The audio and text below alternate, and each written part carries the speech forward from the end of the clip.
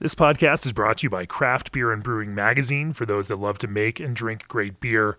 Learn more online or subscribe at beerandbrewing.com or find us on social media at Craft Beer Brew.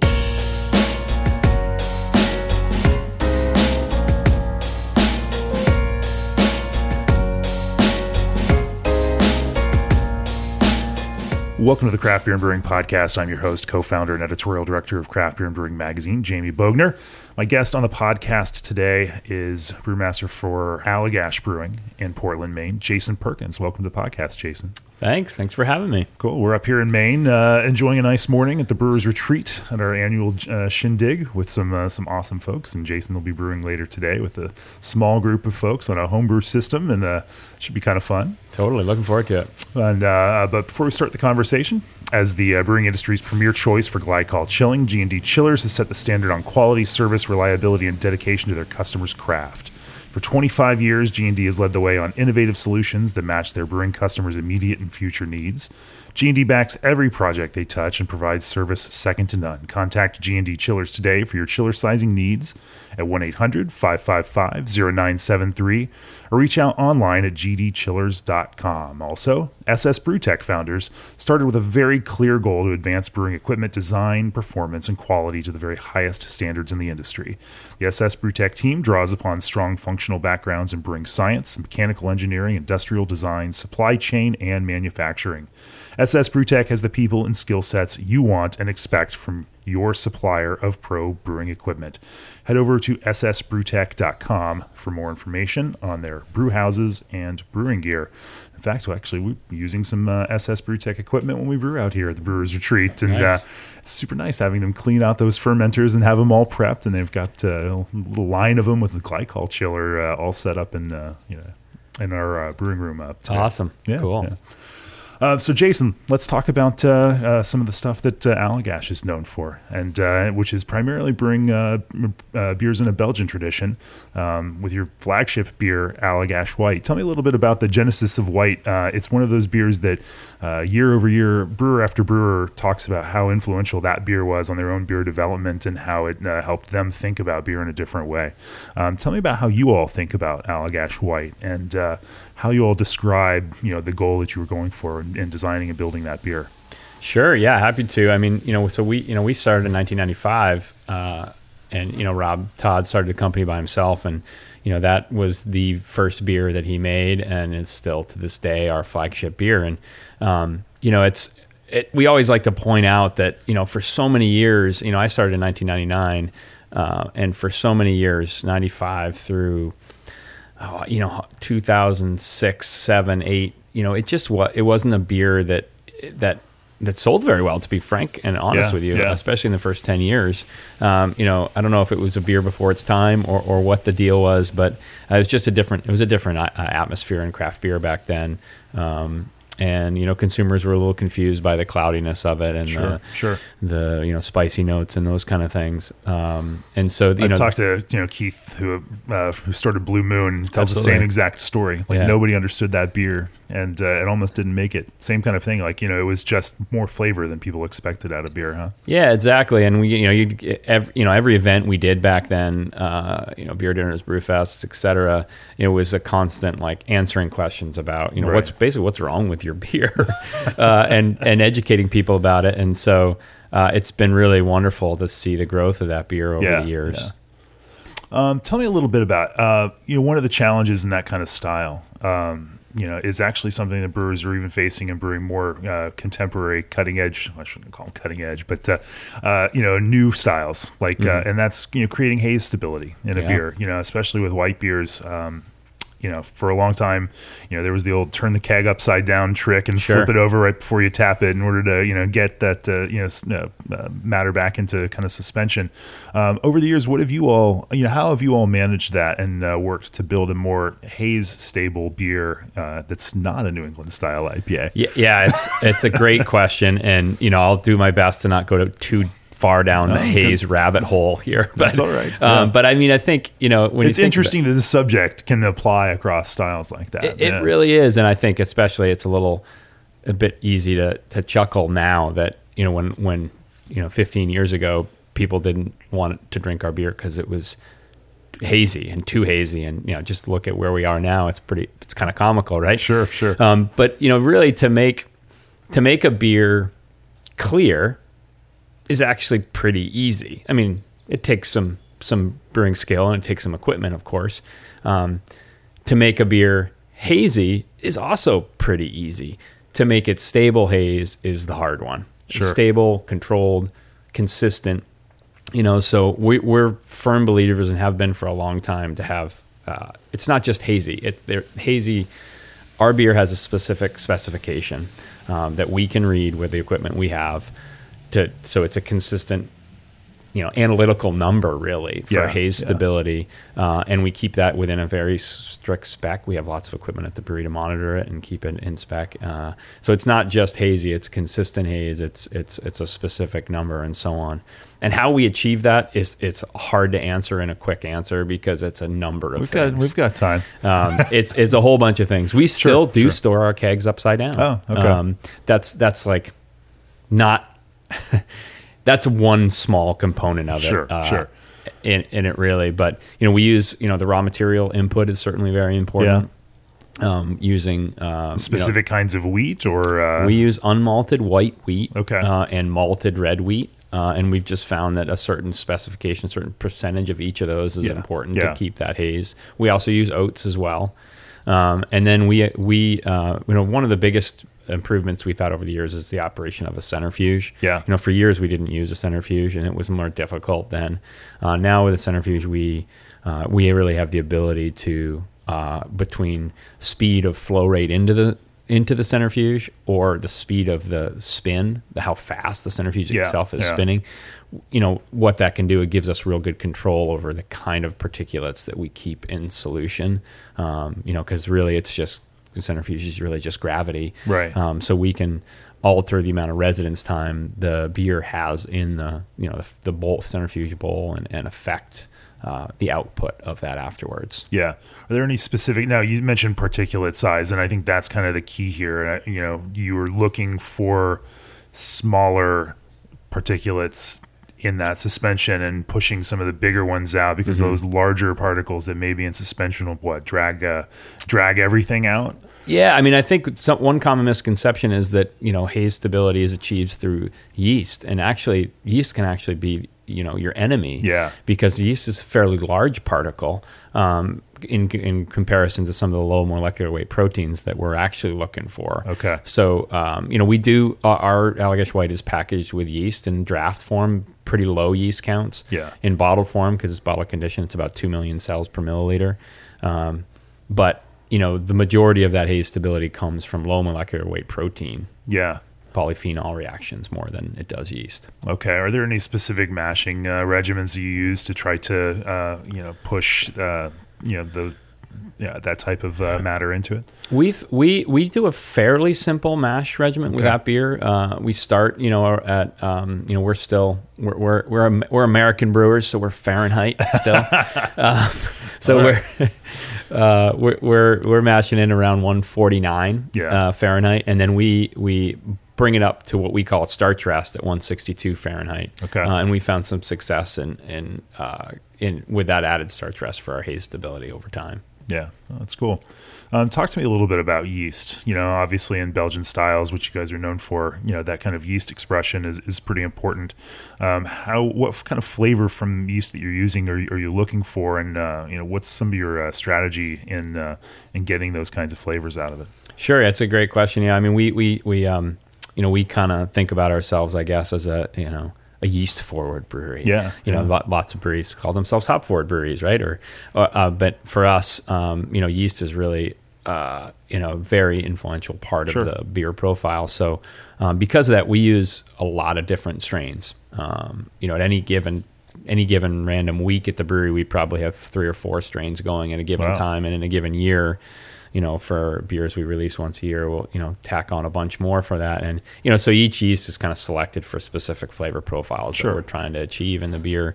But that said, 90% or so of our beer volume is our one house yeast. Yeah. Same yeast strain we use for Allagash White is also what we use in Triple. And those two beers take up a good chunk of our overall Yeah. production. It's one thing that's really interesting with yeast is, just that. So those are two beers, Allagash White and Allagash Triple. They use the same yeast strain, but the flavors that yeast produces in those two beers are very different. Yeah. And we actually just brewed a beer. We just released in our store this weekend called Noble Blonde. It's just a very small scale. It's effectively like a Kolsch in a way because we use our same house yeast strain and ferment at 50 degrees Fahrenheit over a really slow period of time. And it's pretty remarkably lager-like. So it's just so fun to taste the flavor differences you can get, between low temperature fermentation and a higher temperature fermentation, and between white and triple, it's a 5% beer and a 9% beer, and those higher alcohol fermentations just produce a whole different range of esters. Yeah. What's some of the flavor and sensory difference? Sure. So white is more, kind of clove, ethyl butyrate, so pineapple-y, juicy, fruity type stuff. Whereas on the triple, it's much more ethyl hexanoate, so honey, melon, some passion fruit. So still fruit esters for sure. Right. But a little bit spicier in the white versus a little bit kind of intensely like passion fruity and honey in the triple. Yeah. Now, is that all a function of yeast stress from the alcohol environment? Yeah, I'm sure it is. The temperature of the fermentation temperature of those two beers are pretty similar. Okay. We allow the triple to rise a little bit more in temperature towards the end of fermentation to really kind of let it finish strong. But yeah, I think it's just, sometimes stress isn't good for humans, but sometimes it's nice for yeast. Sure. Ester profiles. I found, particularly in Belgian beers with some of the other Belgian brewers that I've talked to, that they produce certain beers with yeasts that people may not expect them to be using. That there's more of a range in these yeasts, and you kind of mentioned that with white and triple. Are there other kind of yeasts that you use in contexts that may be unexpected like that? I think those are the ones that come to mind originally for me. Okay. We just, like I said earlier, just a whole bunch of different strains, but they tend to be, for the most part, we're talking Belgian strains. We have brewed a couple lagers in our history, but usually we screw them up in some other way so like we just released a beer that's a 60% blend of a lager fermented beer and a 40% blend of a Saison yeast fermented beer. We have another beer that's a Pilsner, but Brettanomyces is added to it. So, it's our way of making, delicious low ABV lagers, but still throw our spin on them. For sure.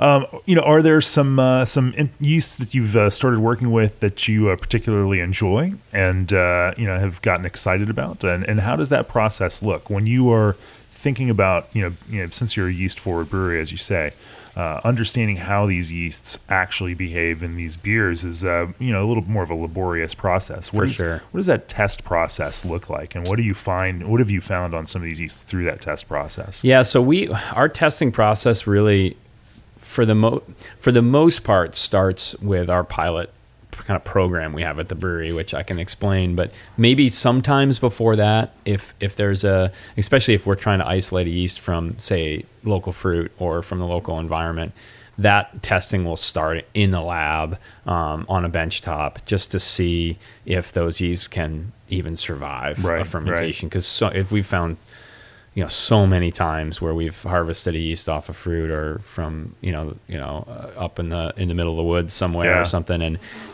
it looks great on day one, and then as soon as alcohol comes into play, it just doesn't work. So that's where we'll kind of play with those really experimental yeasts, is on the bench top in the lab with just some white wort. Beyond that, like I said, we have this pilot program which we've had for well over a decade now, that's really kind of continues to evolve as we grow. And it's a program where any employee at the brewery can submit an idea, a concept for a beer to the program, even if they don't have any real kind of homebrew background or brewing background. Right. And it's intentionally set up with the barriers to entry to be very low, so that someone can submit an idea that says, I don't actually know what ingredients I need, but right. I want this flavor profile. I want this kind of characteristic, and the pilot team will help them get at that. So that's at the scale where we can start working with different yeast strains. Yeah. So this is basically a 10-gallon batch of beer. So it's a fancy homebrew system we had designed for us by a local fabricator. And so that's where really we'll try a lot of those yeasts out. Yeah. I will say that there are some times where we even decide, because we can learn so much on that 10-gallon size. Sure. But sometimes things act differently when you brew it on a larger system. So we will occasionally, this is often crazy for people to hear who aren't involved in a larger brewery, but we'll brew a 25 or 30 barrel batch of beer that we intend to never sell. We don't do it often, we do because we try to avoid it if we can. But we've just found for us to hit the quality standards we want. Yeah. For some beers, and it's usually finicky yeasts or weird ingredients that some ingredient we're adding. Because on a pilot scale, you can add a bag of chopped up rhubarb, in a little sparge bag, but try to put that to work on a 30 barrel system. It's a whole different thing. So we will, a couple times a year brew what we call a dump batch. So we'll brew it, ferment it out completely, package a small amount of it in whatever package we plan on putting it in, cans, bottles, or kegs, and then the rest gets dumped. And it's kind of crazy, but we have found that it's kind of important for beers that are a little bit funkier and weirder to work with. How do you convince the CFO that you need to brew another one of those? Well, I mean, luckily, with Rob as the owner and our only owner of the brewery, very engaged in the brewing process. Certainly I had to get him to sign off on this concept as well. Again, this sounds crazy, but in a given year, we make about 100,000 barrels of beer a year. 30 barrel batch is a bummer for sure. I don't mean to undermine that, but as a percentage, it's a worthwhile loss for us, I guess is the way we look at it. Fair enough. Makes sense. And not everything that you do is purely commercially motivated. I mean, obviously you have to produce beer that people want to buy at a significant scale to, support the economy of the brewery, but that also, tends to fund some smaller passion projects. One of those that you all have become very well known for is your spontaneous beer program. Spontaneous beer obviously has grown very hot over the last couple of years, in the United States, but you guys have been making it for quite a long time now, and have learned a lot along the way. Let's talk a little bit about that, the genesis of that, and how that program has developed for you guys. Yeah, for sure. So when that project started in 2007, and we had Rob and I had some conversations about it previously. If I'm being honest, I kind of thought they were just pipe dream joking conversations. But, as a brewery that started in 1995 in Belgian style focused, and, doing even at that time fairly innovative things with new beers and barrel aging projects and so on, in some ways, doing spontaneous fermentation felt like a next logical step. Right. Because it's such a especially used to be, distinctly Belgian thing. Yeah. But honestly, to do that, we really felt like you needed to build a building, and you needed to build a cool ship. It's not like you could stick a bucket of wort in the parking lot and have that be your test batch. You really need the environment. So I honestly didn't think we'd do it. I mean, we were a much smaller brewery then. Our budgets were small, et cetera.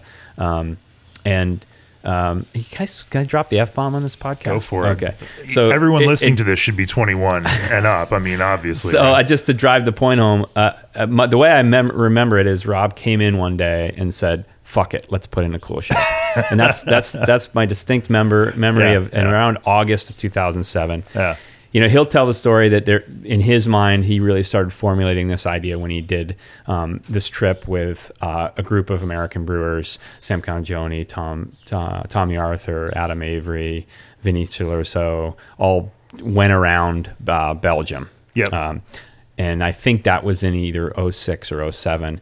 And that's kind of when he came back from that trip and said, let's do it. But that's my memory, just him coming in the brewery and saying, let's do it. And we had it built and installed by the brewing season, which for us is November, December. So it happened quite quickly. Yeah. Had a local manufacturer make us a cool ship, and we started making those beers in 2007. And really the idea was, at the time, you mentioned that spontaneous fermentation's a lot more common in the U.S. now. It certainly is. But go back to that time in 2007, and really the conventional wisdom at the time, and even written in some books, was that you couldn't make lambic-style spontaneous fermentation beers unless you were within some magical radius of Brussels, Belgium. Right.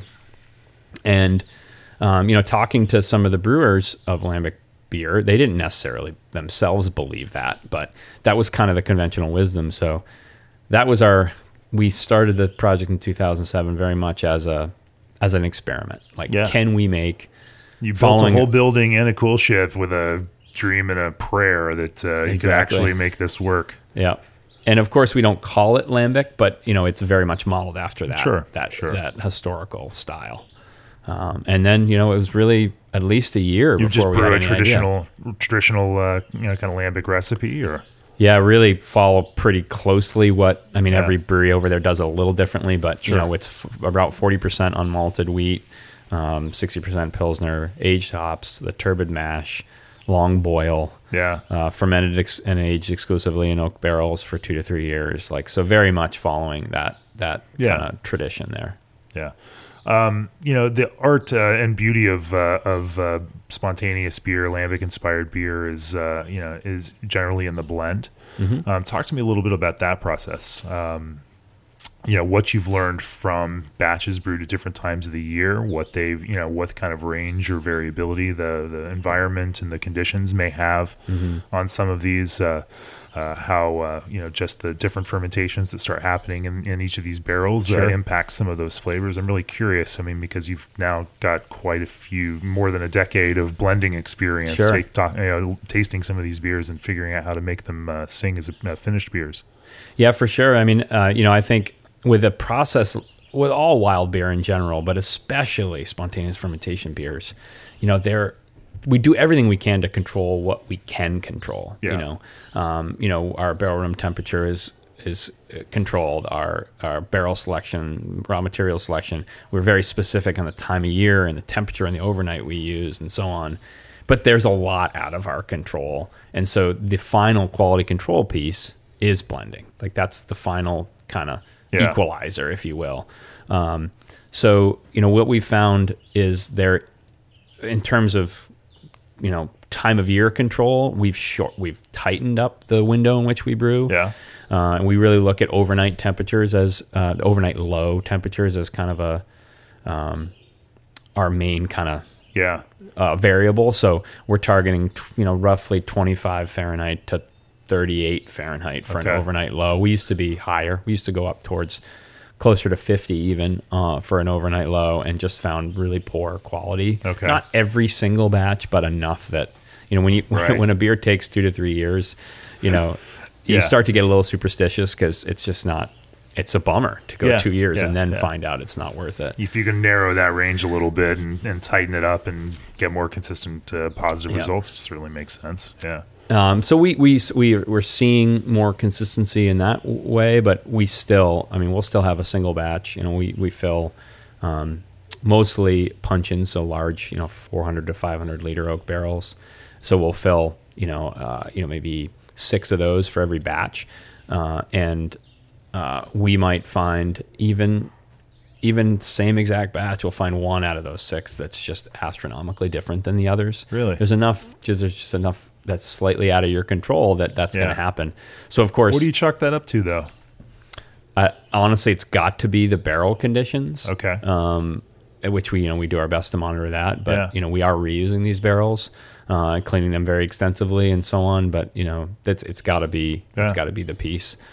Have you guys gone in and had the lab look at what those microbial colonies look like in the good ones versus the weird ones, and found some what's doing that? Or we've certainly done some work on that. We actually luckily had some work done for us by a UC Davis grad student about 10 years ago now, that did some pretty cutting edge work on it that really showed that our kind of microbial progression was very similar to some studies that were done on Cantillon beer, which is kind of interesting.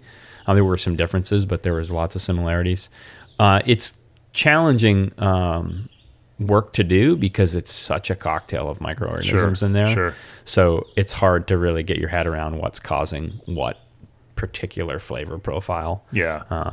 But the off flavors we often see, there are basically three major ones we see.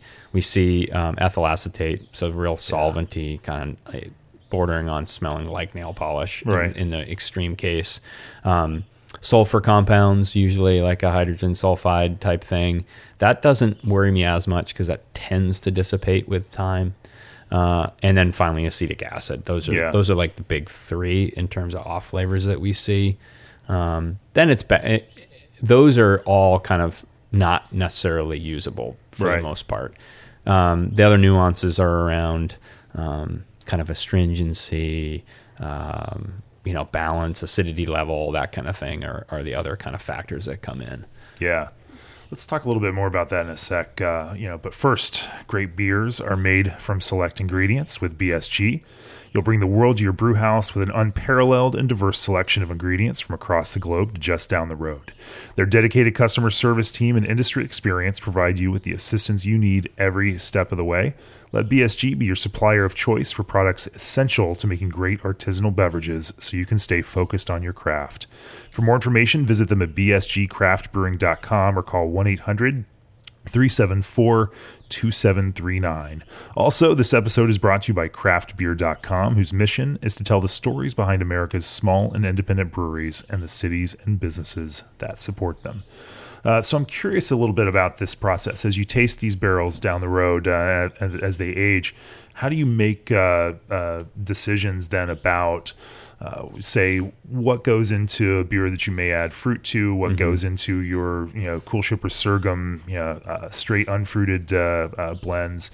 Do you pull from multiple years in that blending process? Do you keep it more brewing year focused? What's some of that blending strategy look like for you? Yeah, it's complicated. It takes several months each year over time to kind of get ready for that. The one thing that does make it a little easier is we do it all at the same time frame. So when I say time frame, summertime into early fall. So we really are only doing one batch of Resurgam. So you're brewing in the winter and then you're working on these in the summertime. It's worked to be a nice cadence where we're emptying barrels and late July through September, and then brewing into October and November. So we've kind of moved to one Resurgam packaging a year, and then fruit we're using only exclusively local Maine freshly picked fruit. So that of course limits us to basically July and August. Sure, yeah. So that makes it a little simpler because it's like there's a time of year where we're selecting these barrels,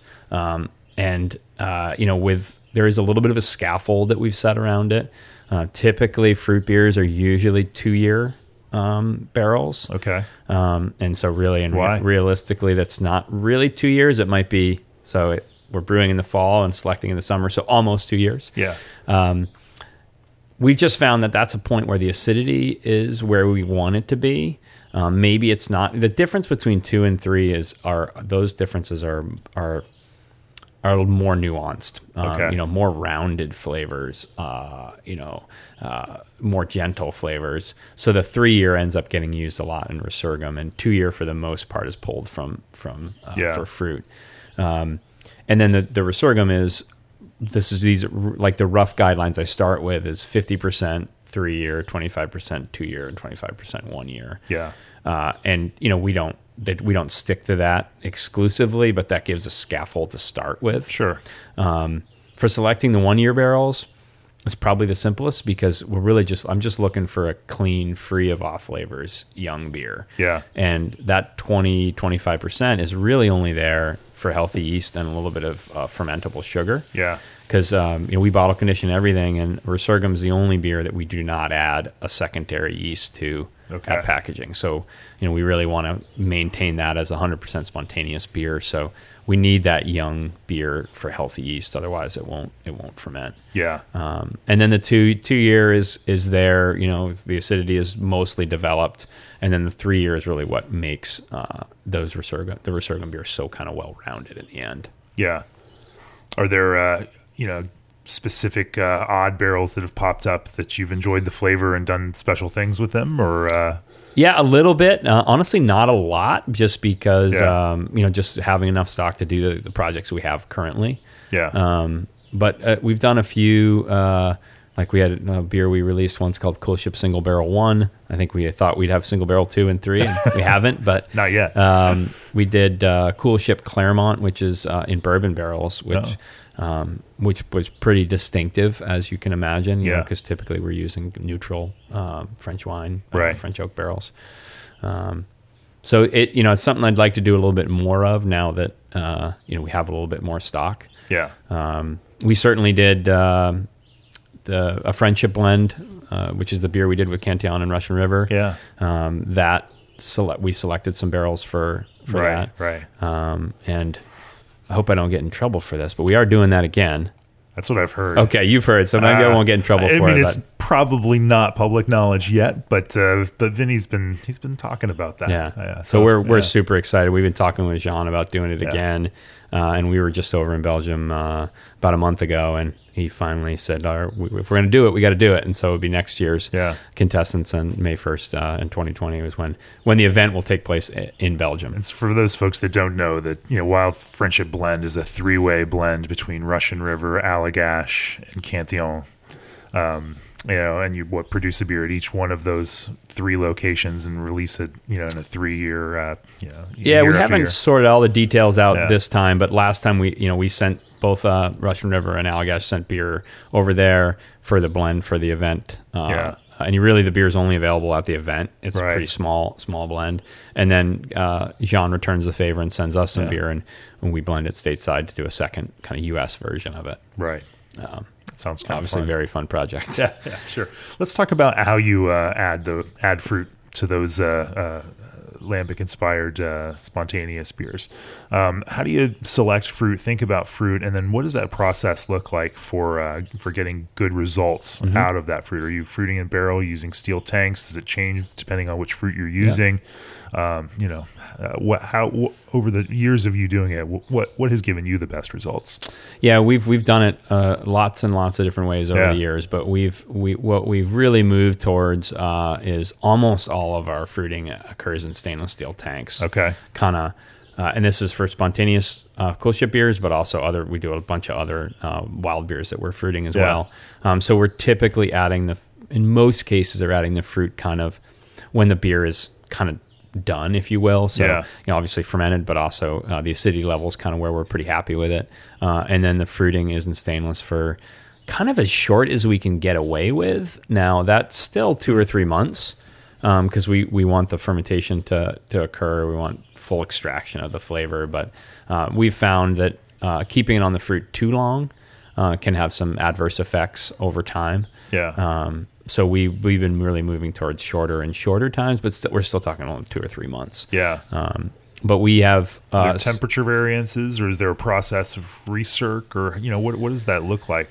So for the most part, what we're doing, we're adding the fruit if we can to an empty tank, and then putting the beer in on top of it afterwards. Now that's not always possible because we're dealing with local small farmers, and they're wonderful to work with, and they know what we want, and what we want is fruit picked at the absolute peak, like when it's about to fall off the tree or the bush, just as as ripe, as sweet as can be, but like the verge of rotting if you don't add it right away. So the challenge is, we'll get a call from the farmer, when he's en route, basically. So we gotta act fast. So so sometimes we'll have to add to the top of the tank. We have ports on all of these tanks, but we're using the larger tanks are 30, 60, and 90 barrel horizontal dairy tanks. That either dairy or milk or ice cream tanks from the 50s.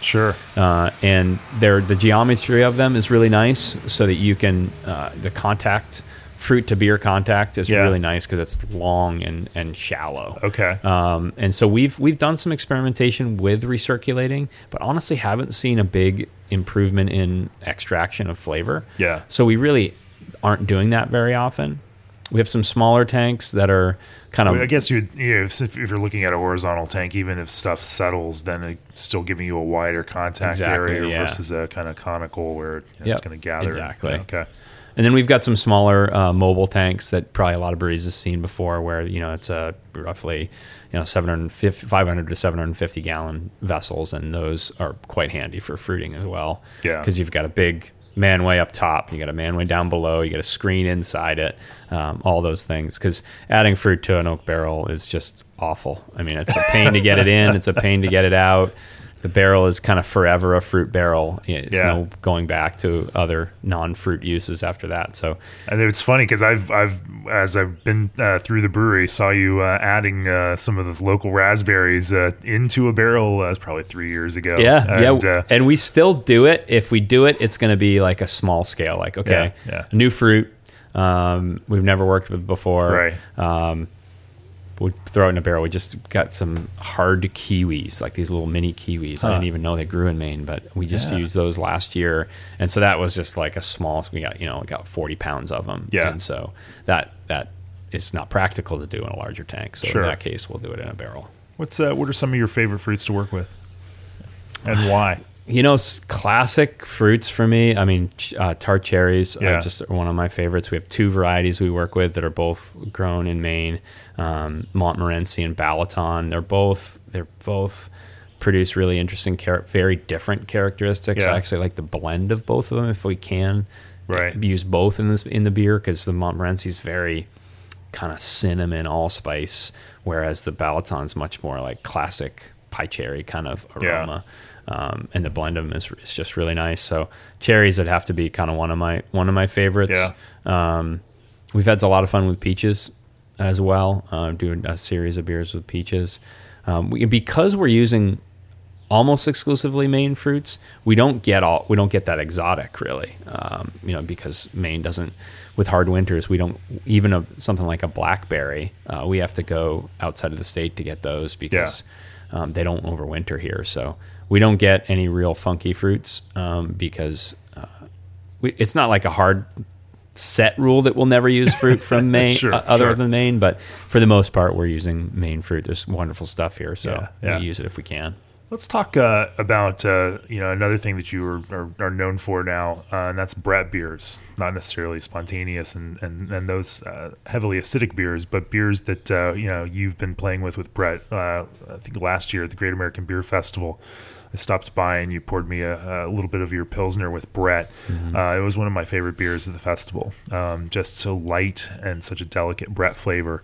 And that's complemented that so pale beer, but just with that just nice little hint of Brett. It wasn't overpowering. It wasn't any of the horse blanket or typical kind of cliche descriptors that come from Brett.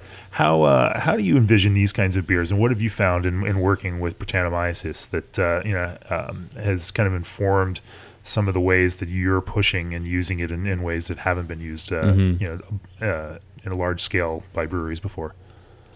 Yeah, I mean, we love working with Brettanomyces. I mean, I guess I should say we love it and we hate it. I mean, it's a pain. It definitely has a lot of challenges to it, with the way it can be slow, the way it can ferment things that you're not expecting it to, and so on. But the flavor profile is you're not going to achieve that from even some of the most intensely ester yeasts that are out there. So we kind of used it in a lot of different ways. I mean, it's obviously in our spontaneous fermentation beers. Sure. But, with 100% Brett ferments, we've done some great work. We've done some mixed fermentations with it.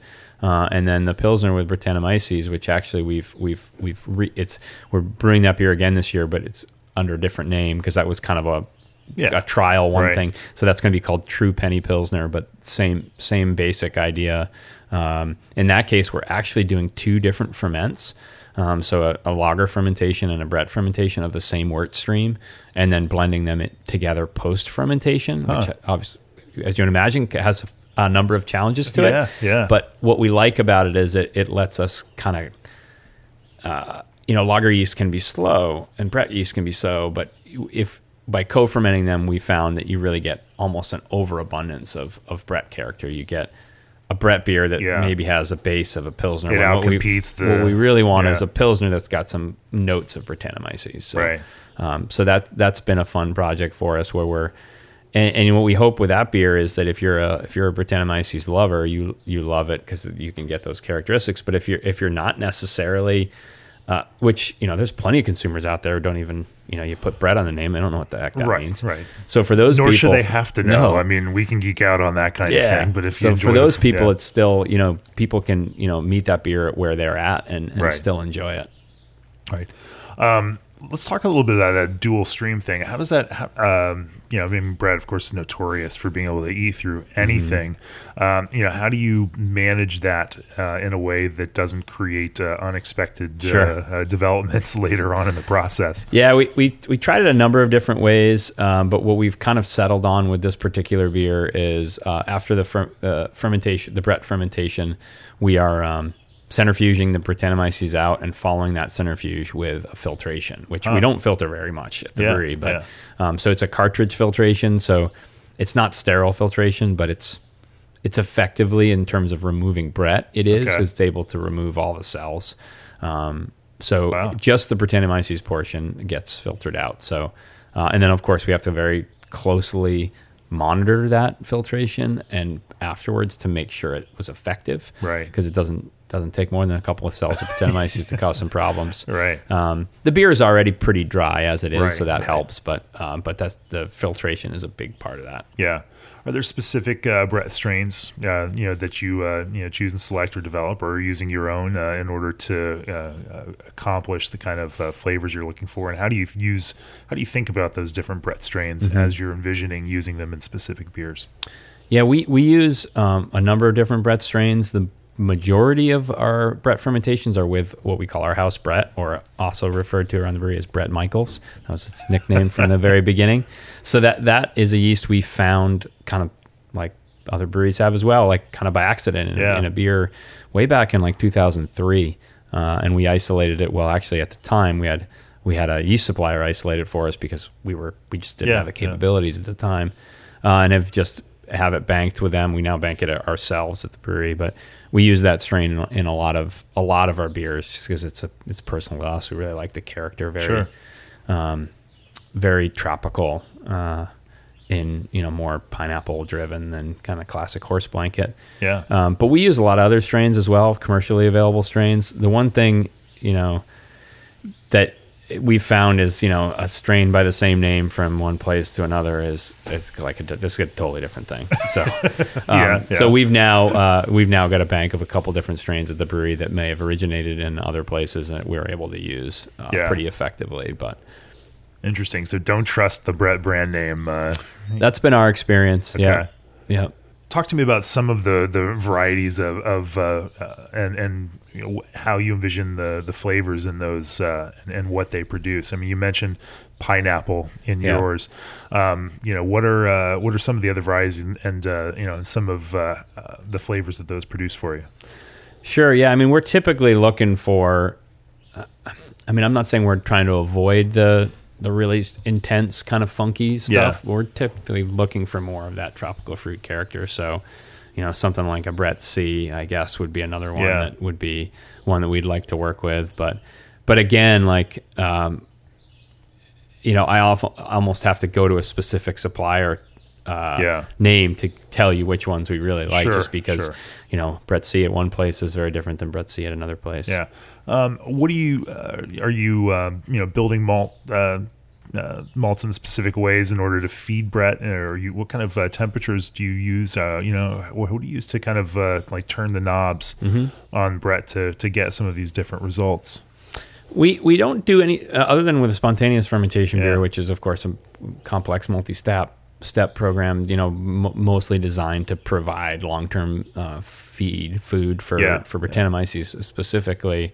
So in that case, the mash is looking to pull all sorts of complex sugars and starches and so on.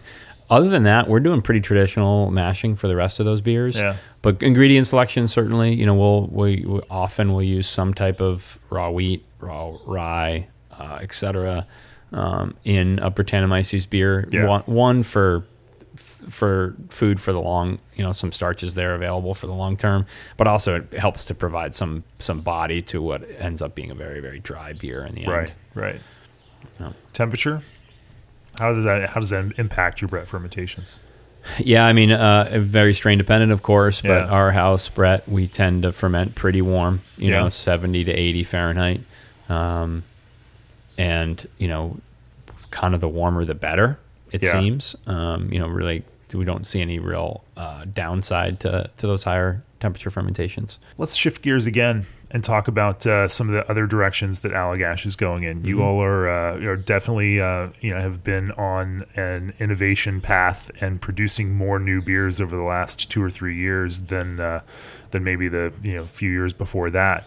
Talk to me about some of the interesting new projects that you guys have coming and how you've envisioned them and some of these new beers that that we're now being able to drink more of. Yeah, it's we certainly have stepped up, increased our number of new beers in a given year, and that's a couple things. One, it's what the consumer wants, right? So it's a great time for us as creative brewers to be able to create new stuff because that's what really the consumer wants. We also have brand lifetime is starting to shrink a little bit, which I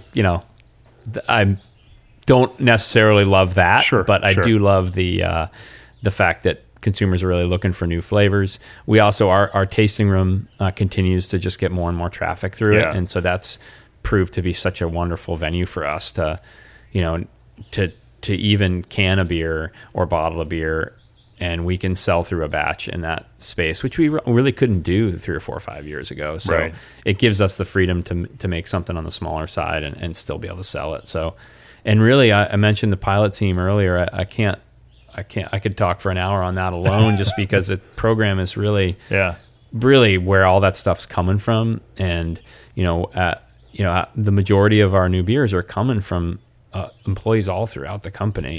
Who, how does that look like? They have an idea, and even if they're not brewers, they have an idea for flavor and what that profile might look like. And they, where's it go from there? Yeah. So we have a team, we call the pilot team, which is made up of, that team is mostly made up of experienced, either brewers currently for us, or we got an individual from our logistics team who's part of it, but he's a home brewer. Same with somebody from our engineering maintenance staff, also a home brewer. So, pretty experienced in building recipes and that kind of thing. And so everything comes through that team. But the first step is just to fill out a simple Google form, and we make it as simple as possible because we know that, somebody might be submitting an idea that says, okay, this is exactly the ingredients I want to use. This is exactly the process I want to do. But a lot of people are just like, I want to brew a beer that tastes like this. One of the classic examples I use, Jeff, our marketing director, came to us and said, my wife makes this delicious chocolate raspberry cake for me for my birthday every year. Can we make a beer that tastes like that? It's kind of comical, but it's exactly how it happened. And then he came to the pilot team, and they worked with him, and we ended up with a bunch of different malts to get the chocolate character, fresh raspberries, Brettanomyces fermentation to get some of those fruit components as well. And in the end, we have a beer that's actually pretty remarkable. It's called Ganache that is based on that. So there's lots of examples like that can come from. It can be a concept. It can be partially fleshed out recipe and so on. And it really lets us, it's a wonderful thing for employees. They love it, of course, especially if their day-to-day isn't brewing beer, and all of a sudden they can spend a day making a beer, tracking fermentation, etc. And, just that learning experience that they have.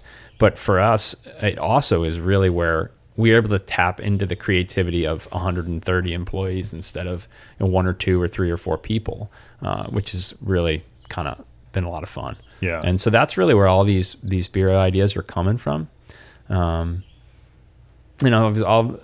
they all need to be kind of nurtured and massaged their way to get to where we want them to be. And, out of 70-ish of those pilot batches we're doing a year, we might sell size up to our 30 barrel brew house or larger, maybe 10, 12, something like that a year. So cool. What's next on the horizon then for Allagash?